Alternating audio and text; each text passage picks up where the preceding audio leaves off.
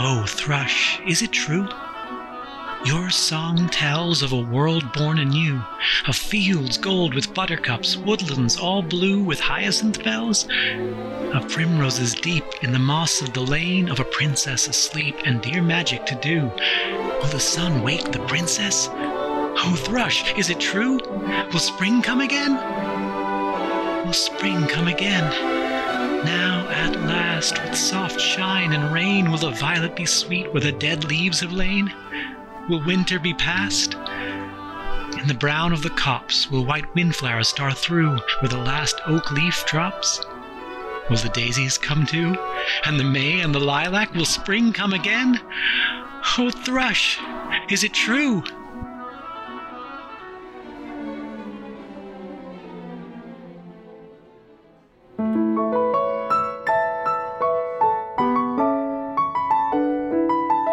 Welcome to Season by Season with Alexis and Kit, the podcast that celebrates and reforges our connection to nature and the passage of time. It is our hope that through prose, poetry, history, and sound, this podcast will help inspire your interest in the natural world around us. Together, Alexis and I will be sharing observations of the seasons as we see them. We'll be looking through the lens of the 24 seasonal divisions, or mini-seasons as we like to call them, based on the progression of seasons in the traditional Japanese calendar.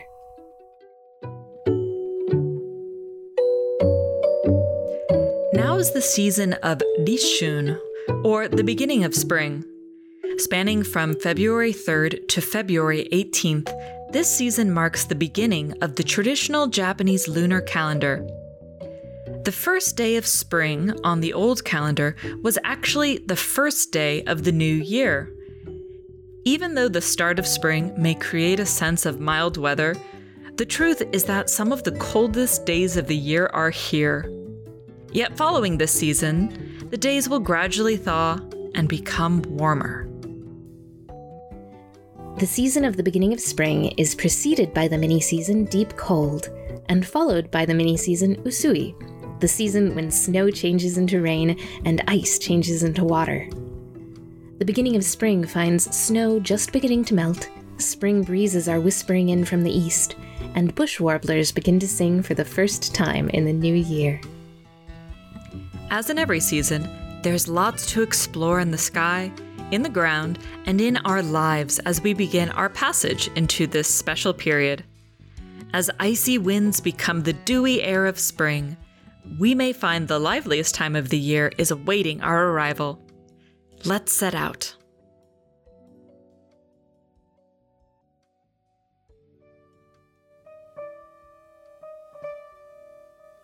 Winter, slumbering in the open air, wears on his smiling face a dream of spring. Or so Samuel Taylor Coleridge tells us. Spring may still seem like a far-off dream here at the beginning of February. Yet, the springtime of winter is upon us. Or the winter of springtime? Either way, spring is nearly here, despite a few false starts. Indeed, February's weather is capricious. Like the bright feathers of an elusive bird flitting through the underbrush, we have a sense that spring is stirring around us, but we feel it more in our bones than actually see it. This mini-season almost seems like two seasons in one. So let's make the best of it and explore the liminal space between winter and spring. There's a few kigo, or seasonal words, which capture this elusive, shifting nature well, I believe. One of them is yokan, or lingering cold. I think we all know this feeling, when the cold just won't go away no matter how close to spring it is. The frigid air haunts our steps. Then we have the Japanese seasonal word sae kaeru, which can be translated as the return of vividly clear and cold. The verb saeru is usually used to describe the clear and crisp quality to sound, light, or even the moon. Yet for this mini-season, sae kaeru firmly describes the return of crisp cold weather. Here are a few haiku where we can particularly feel this sharp turn of the season. More than shadow is the wind, returning cold.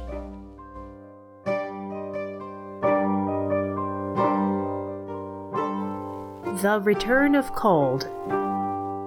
Then the return of cold again. Springtime. This haiku really does have a sense of spring to it, doesn't it? It's 2 steps forward and 1 step back on our way to warmer weather. In the spirit of moving forward, here are 2 other kigo of this mini-season. Haru Asashi, which means shallow spring, and Harumeki, which means spring-like. These kigo push back against the cold. 2 hose hang on the wall. Shallow spring. Shallow spring is coming, and already I'm in the garden.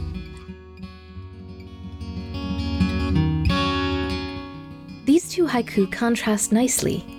The first reminds us that spring has not truly begun in earnest. After all, why else would 2 hose be hanging on the wall and not be in the garden? Spring hasn't begun, of course. On the other hand, there's a sense that with spring coming, some of the winter jobs for our outdoor spaces should be completed soon, before spring truly sets in. Yes, we should remember, although wintertime may seem like a period when gardens lie dormant, there's important work to be done before the plants start growing and leafing out. Absolutely. This dormant time of year allows us to really see the shape of our gardens and plan them out for the year ahead. Now is the best time to prune shrubs and deciduous trees. Not only is it easier to see which branches need pruning before their leaves start to appear, winter pruning also encourages spring growth. An exception is spring flowering trees. If you wish to enjoy spring blossoms, prune those after their flowers begin to fade in late spring. Another important gardening task during this colder season is shopping for seeds, and going over last year's remaining seeds to see what's still viable for planting this year. It can be an exciting time to plan out new things to grow. This reminds me of a poem.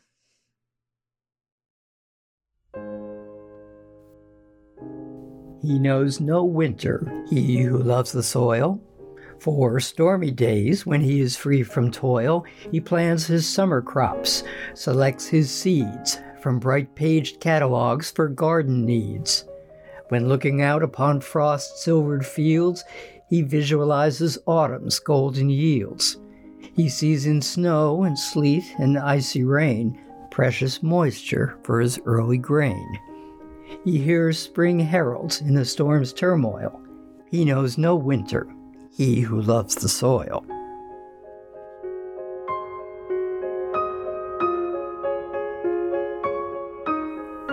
Those bright-paged catalogs for garden needs can certainly inspire the imaginations of gardeners. And if you can brave the chilly weather, your gardening efforts in frosty February will certainly pay off when springtime truly blooms forth. Another way people used to prepare for the spring season was through controlled fires. They call this noyaki, or field burning in Japanese.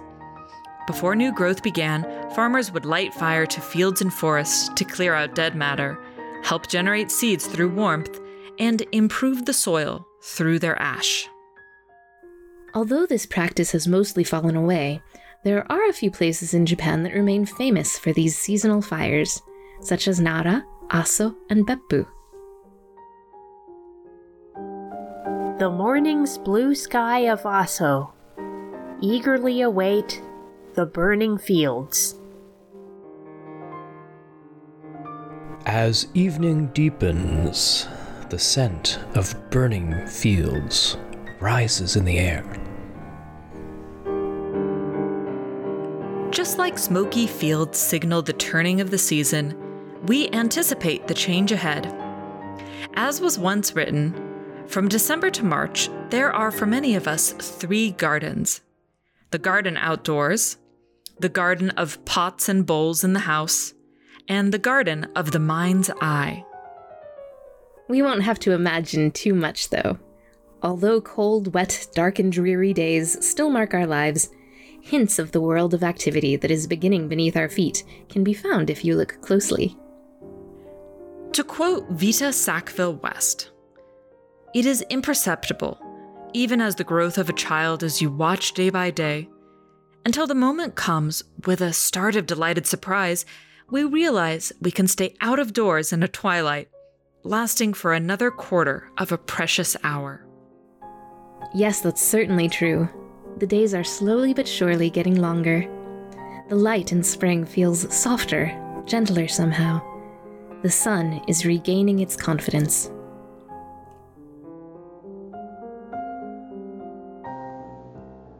I thought the world was cold in death.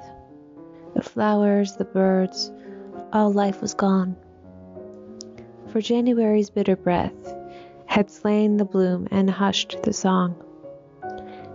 And still the earth is cold and white, and mead and forest yet are bare. But there's something in the light that says the germ of life is there.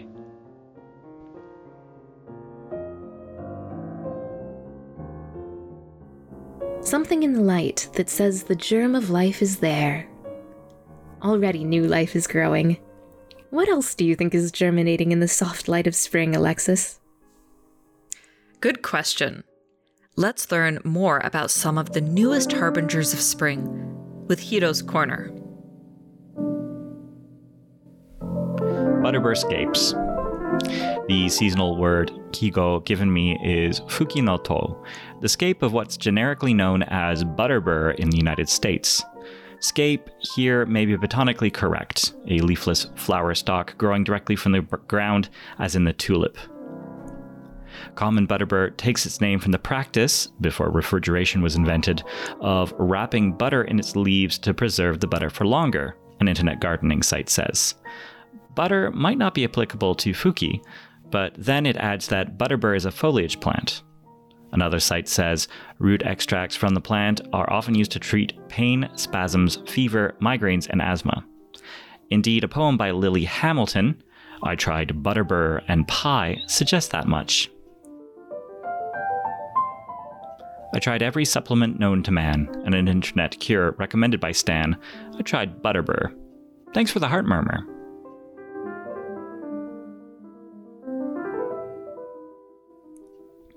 Miss Hamilton was apparently in search of a cure for her migraine. In the United States, then, butterburs, let alone their scapes, are not regarded as fit for ordinary human consumption.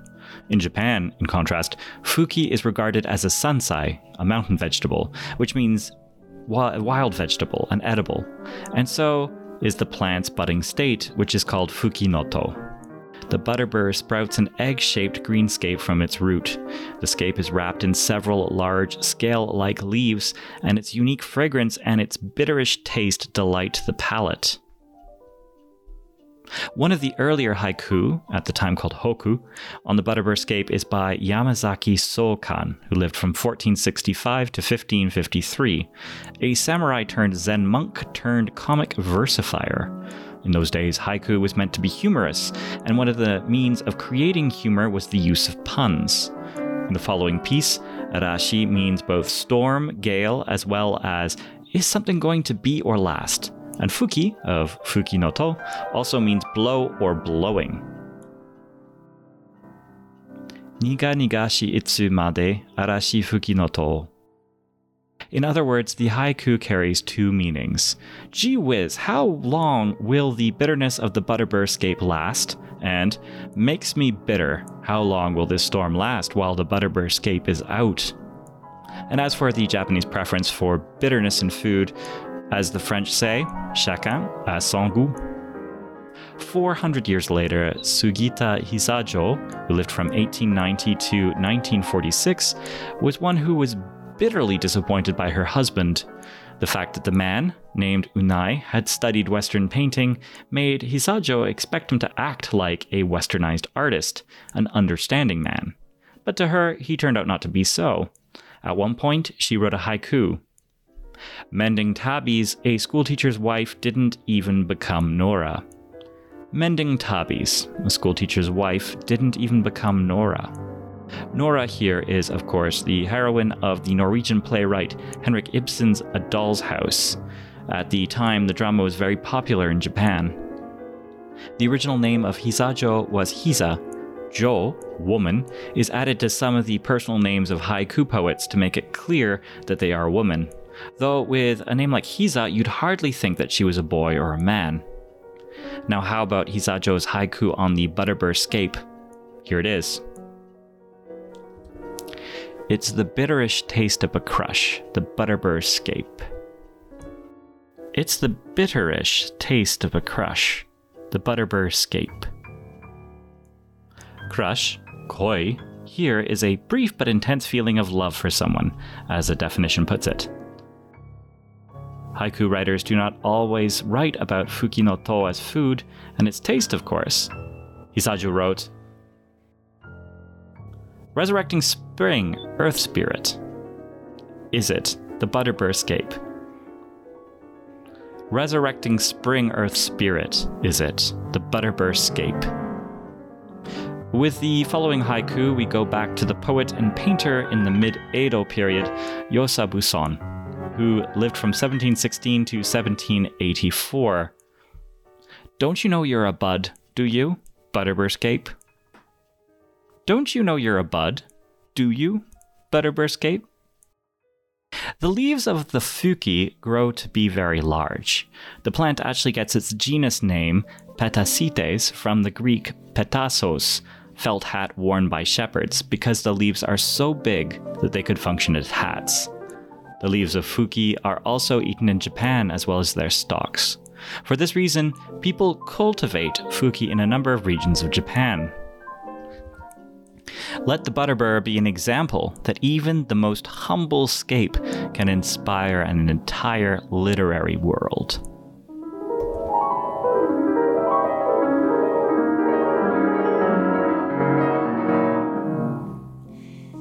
It isn't just plant life low to the ground where life is beginning, but plant life high above the ground too. Catkins, those fluffy little flowers you see on trees such as willows, appear during this time of year. They are one of the earliest signs of spring. You can find catkins on all sorts of trees, including birch, willow, hickory, sweet chestnuts, and sweet fern. But undeniably, the catkins of the pussy willow are some of the best known and loved. And after you'll hear the legend of the pussy willow, you may love them even more. An old Polish legend of the pussy willow. Many springtimes ago, a mother cat was crying at the bank of the river in which her kittens were drowning. The willows at the river's edge longed to help her, so they swept their long, graceful branches into the waters to rescue the tiny kittens, who had fallen into the river while chasing butterflies. The kittens gripped tightly to their branches and were safely brought to shore. Each springtime since, goes the legend, the willow branches sprout tiny fur-like buds at their tips, where the little tiny kittens once clung.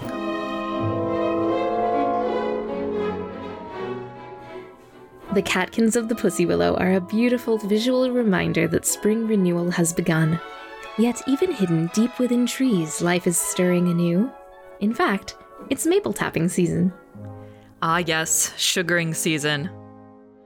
Generally, the maple sap flows between mid-February and mid-March, when daytime temperatures rise above freezing and nighttime temperatures fall below freezing. The rising temperature creates pressure in the tree, generating the sap flow and basically transferring sap between the trunk above the ground and the root system below the ground. On its journey, we harvest it.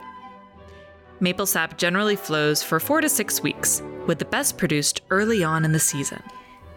Yes, it's hard to imagine maple syrup season is so short. But it really is a precious commodity. Did you know that it takes approximately 40 gallons of sap to make 1 gallon of maple syrup? My goodness. Well, we can only hope that the beginning of spring has warmer days and colder nights for a long time. Speaking of nights, it's a little ahead of ourselves, but since we're talking about maple syrup, the full moon of March is also known as the sugar moon, or sap moon, in honor of the sugaring season. Let's explore this sticky season through a poem by Robert Frost.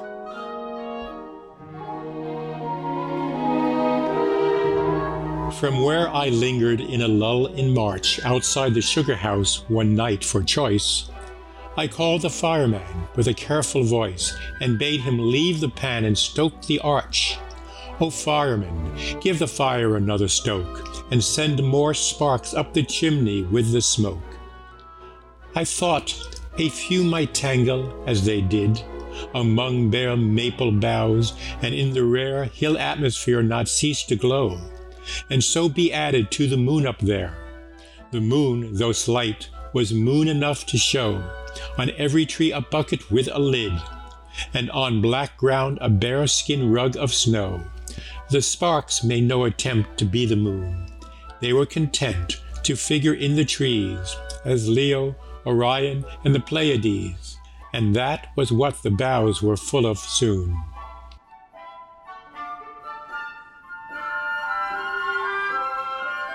This poem brings to mind the time I went to Vermont during the middle of sugaring season.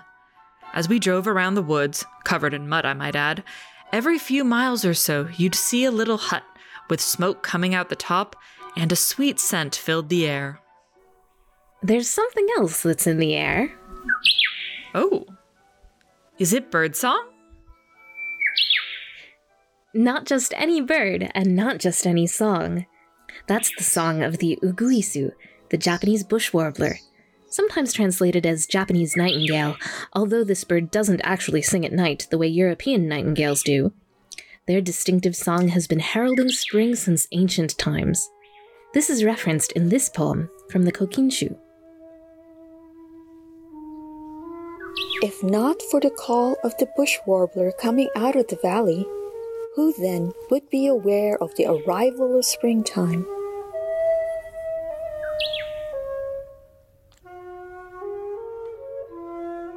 In Japanese, the distinctive song the bush warbler sings is heard as Hokekyo. Hokekyo is also a name for the Lotus Sutra, a Buddhist scripture. So the bush warbler may be said to be a particularly reverent bird, reciting sutras. Singing practice every morning with the warbler.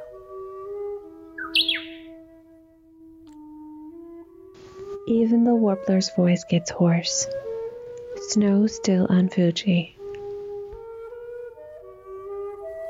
In addition to being known for its song, the bush warbler is also known for its association with plum blossoms, another early spring kigo.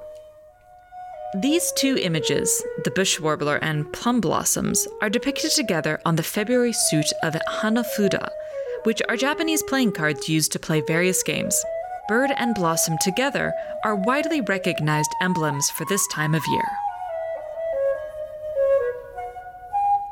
The warbler has been perching on that plum tree for all eternity.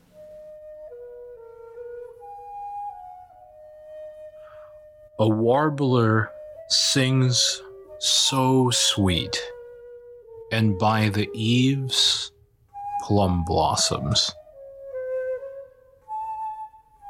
After cherry blossoms, which you may remember bloom later on in spring, plum blossoms might be the next most beloved flower of Japanese poets. Not only are their dusky pink petals a welcome sight amidst winter snow, the flowers have a pervasive fragrance which lingers on the air even during the coldest months of the year. When the east wind blows, send me your perfume, blossoms of the plum. Though your lord be absent, forget not the spring. As on the plum comes blossom after blossom, so comes the warmth of spring. All the snow melts, everywhere the fragrance of wild plum blossoms. The plum blossom is a deeply loved flower in China, too. Along with pine and bamboo, it is one of the 3 friends of winter, an art motif originating in China that celebrates these plants which steadfastly persevere through this cold season. You'll see these plants depicted together in art and poetry. They're sometimes referred to by their linked names, pine bamboo plum, or songjumei, which transliterated into Japanese is shochikubai. Oh, I've heard of that. Shochikubai is also the name of a sake. I've been to the Shochikubai sake brewery in Berkeley. And now you know where the name comes from. But speaking of the three friends of winter, doesn't that remind you of another art motif from China? Back in October, we talked about chrysanthemums as one of the 4 gentlemen of the year, plants that represent the 4 seasons. The plum is also one of these gentlemen, representing winter. Poet Lin Bu of the Song Dynasty wrote this poem about plum blossoms. When everything has faded, they alone shine forth, encroaching on the charms of smaller gardens. Their scattered shadows fall lightly on clear water. Their subtle scent pervades the moonlit dusk. What a lovely image that creates. The fragrance of plum blossoms, the songs of the bush warblers, the scent of maple sugar. I must say, there's a lot in the air this month. And not only that, I think I know where you're going with this. That's right, it's love. Uh-oh. It's the season for cats in love. Wait, what? Cats? Lover cat, as a cat in love, has its own way. That's right. Early spring features one of my all-time favorite seasonal phrases, cats in love. This refers to the feline mating season in early spring, when one hears cats amorously yowling at the moon at night, or boisterous fights between male cats. Cats in love. I see. To be honest, many of my favorite haiku feature cats. Here are 3 by Isa. While hitting the heads of dandelions, cats in love.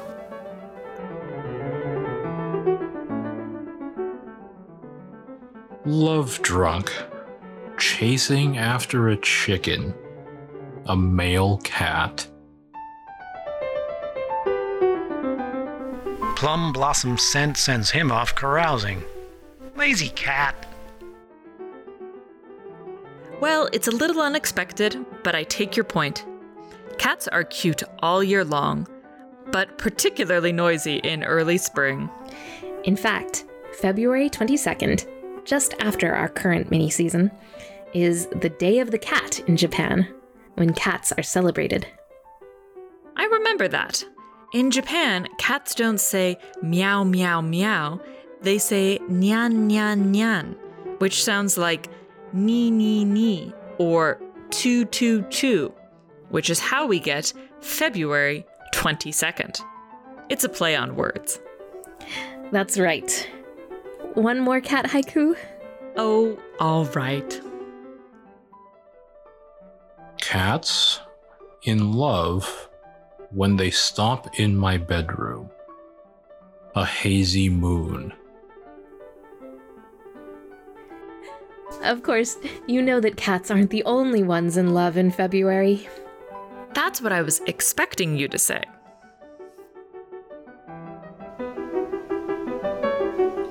Hearts were made to give away on Valentine's good day. Wrap them up in dainty white, send them off the 13th night. Any kind of heart that's handy, hearts of lace and hearts of candy, hearts all trimmed with ribbons fine, send for good Saint Valentine. Hearts were made to give away on Valentine's dear day. I must admit, I am one of those obnoxious people who genuinely adores Valentine's Day. The candy, the hearts, the flowers, I look forward to it every year. If you're in a relationship, it's romantic. If you're single, it's a day for eating chocolate. What's not to love about a holiday like that? Well, let's not get into societal expectations around the day. You should enjoy what you enjoy. Oh. Do you think Valentine's Day is too commercialized? Well, I know it's a day a lot of card companies like to make a good profit at least. Here in the United States, about 190 million Valentine's cards are sent each year. That doesn't even count the little cards exchanged by kids at school. I agree with you about the chocolate, though. Chocolate is good. I find it sweet that so many Valentine's cards get sent each year. You've reminded me of a story about Victorian poet Christina Rossetti. Apparently, her mother once remarked that, "I have never received a valentine from anyone." So, Christina wrote her mother a Valentine's Day poem, and it became an annual tradition, one that she kept up with for some 40 years. Now that's a Valentine tradition worth celebrating.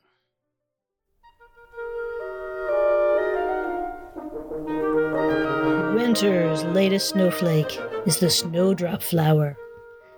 Yellow crocus kindles the first flame of the spring. At that time appointed, at that day and hour, when life reawakens and hope in everything.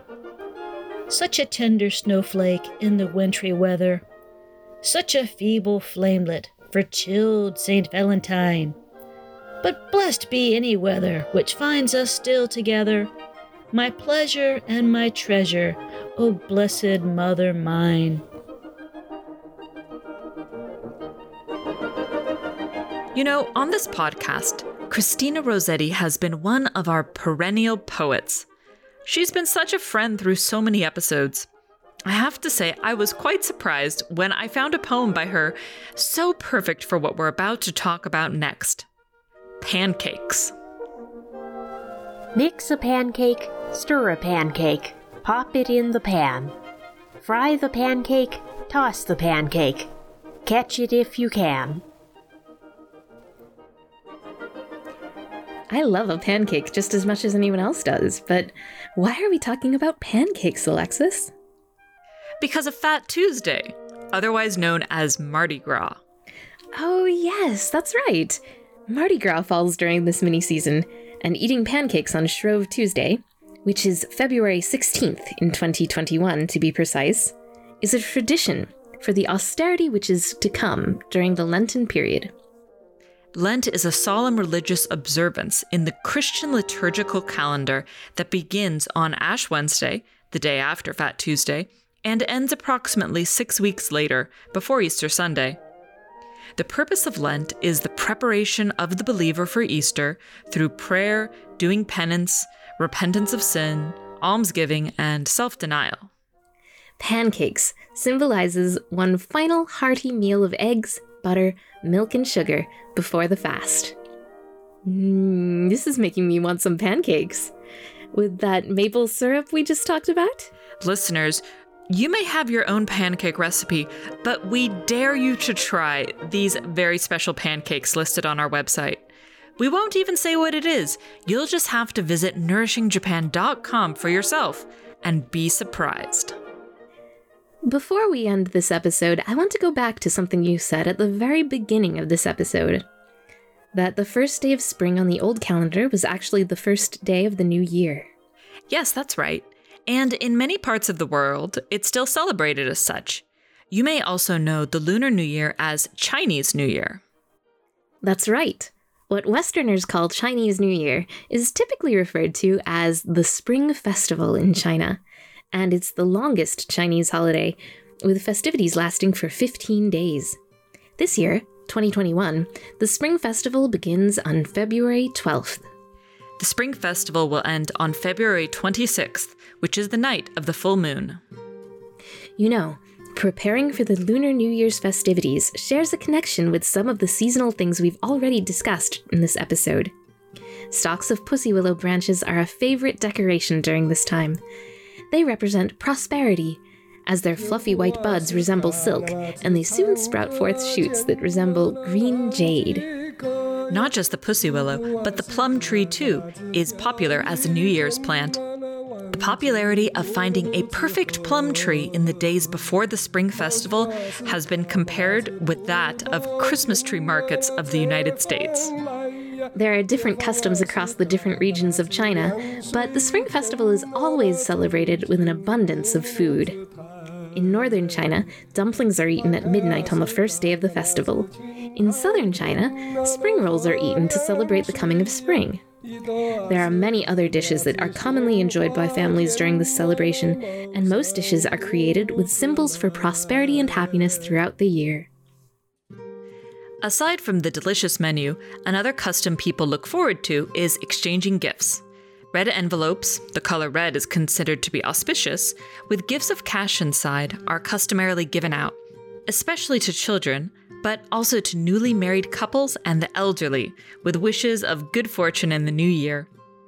Friends and relatives also exchange gifts, particularly gifts of cakes, candies, and fruits, especially oranges. It's also interesting to note that at midnight on the first night of the Spring Festival, more fireworks are set off worldwide than on any other night. Fireworks were symbolically used to scare away evil spirits. In the morning, firecrackers are lit to welcome the new year and attract good luck. It's a joyous festival full of celebration befitting new beginnings.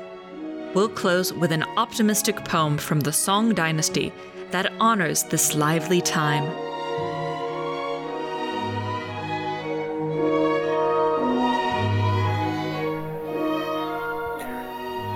Another year is gone with the sound of the firecrackers.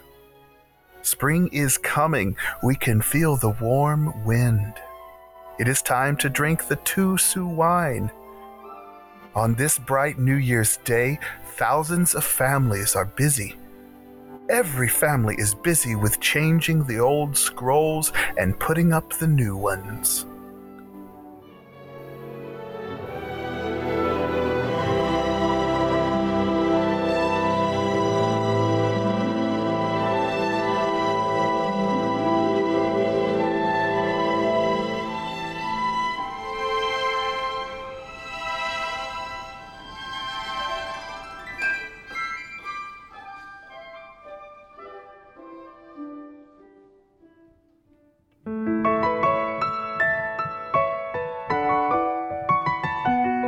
Thank you for joining us as we explored the stirrings of life around us in the beginning of spring. With the full moon begins a new season, one of hope, one of life. This episode, some of the Kigo, or seasonal words featured, were lingering cold, crisp weather, shallow spring, pruning and preparing the garden, controlled burns, spring light, catkins and pussy willows, maple tapping and maple syrup, bush warblers, plum blossoms, cats in love, Valentine's Day, pancakes and Shrove Tuesday, Mardi Gras and the Spring Festival, or Chinese New Year. Listeners, what are some other seasonal words you associate with this mini-season? Email your Kigo to nourishingjapan@gmail.com, or feel free to leave a comment on our Facebook page. On this episode, you heard poems and prose by E. Nesbitt, Teiko Inahata, Nishiyama Hakun, Murakami Kijo, Sekite Hara, Sudi Stewart Hager, Catherine S. White, Jane Goodwin Austin, Robert Frost, Oeno Chisato, Kobayashi Issa, Chiojo Onitsura, Yosa Buson, Sugawara Michizane, Ransetsu, Tagami Kikusha, Linbu, Nagata Koi, Matsuo Basho, Annette Wine, Christina Rossetti, and Wang Anshi. The poems featured on this podcast are in the public domain or with permission from their creators. We would like to thank our poetry readers for this episode: Amelia Bowen, Chris Whitaker, Stuart Diamond, Zachary Piper, Alan Coyne, Bruce Kaplan, Carl Smith, Daniel John Collier, Jessica Lauren, Bernabe Ted Costalis, Vicky Kagawan, Patrice Sarter, Cyrus Lanthier, and Nikki. We would also like to extend a special thanks once again to Hiroaki Sato for his contribution segment, Hero's Corner, narrated by Ed Von Addercass. And don't forget, be sure to check out the Season by Season companion playlist on Spotify. Our playlists bring the spirit and sound of our 24 mini-seasons to enjoy all season long. From standards to classical guitar, to jazz to lo-fi beats, this playlist will delight and surprise you. Just search for Season by Season podcast on Spotify, or visit our website, nourishingjapan.com. To quote a song from Groundhog Day the Musical by Tim Minchin, you can curse, cast spells, or cry, offer your prayers to the unfeeling sky. Spring will arrive when winter is done. And if it's not tomorrow, then tomorrow, or tomorrow, there will be sun. May your spring be full of sunlit days, or at least sun in the forecast. And so, with winter's thaw, we see life springing up all around. We hope you'll join us for our next episode, where we explore the mini-season called Wintering Insects Awake. See you in another season.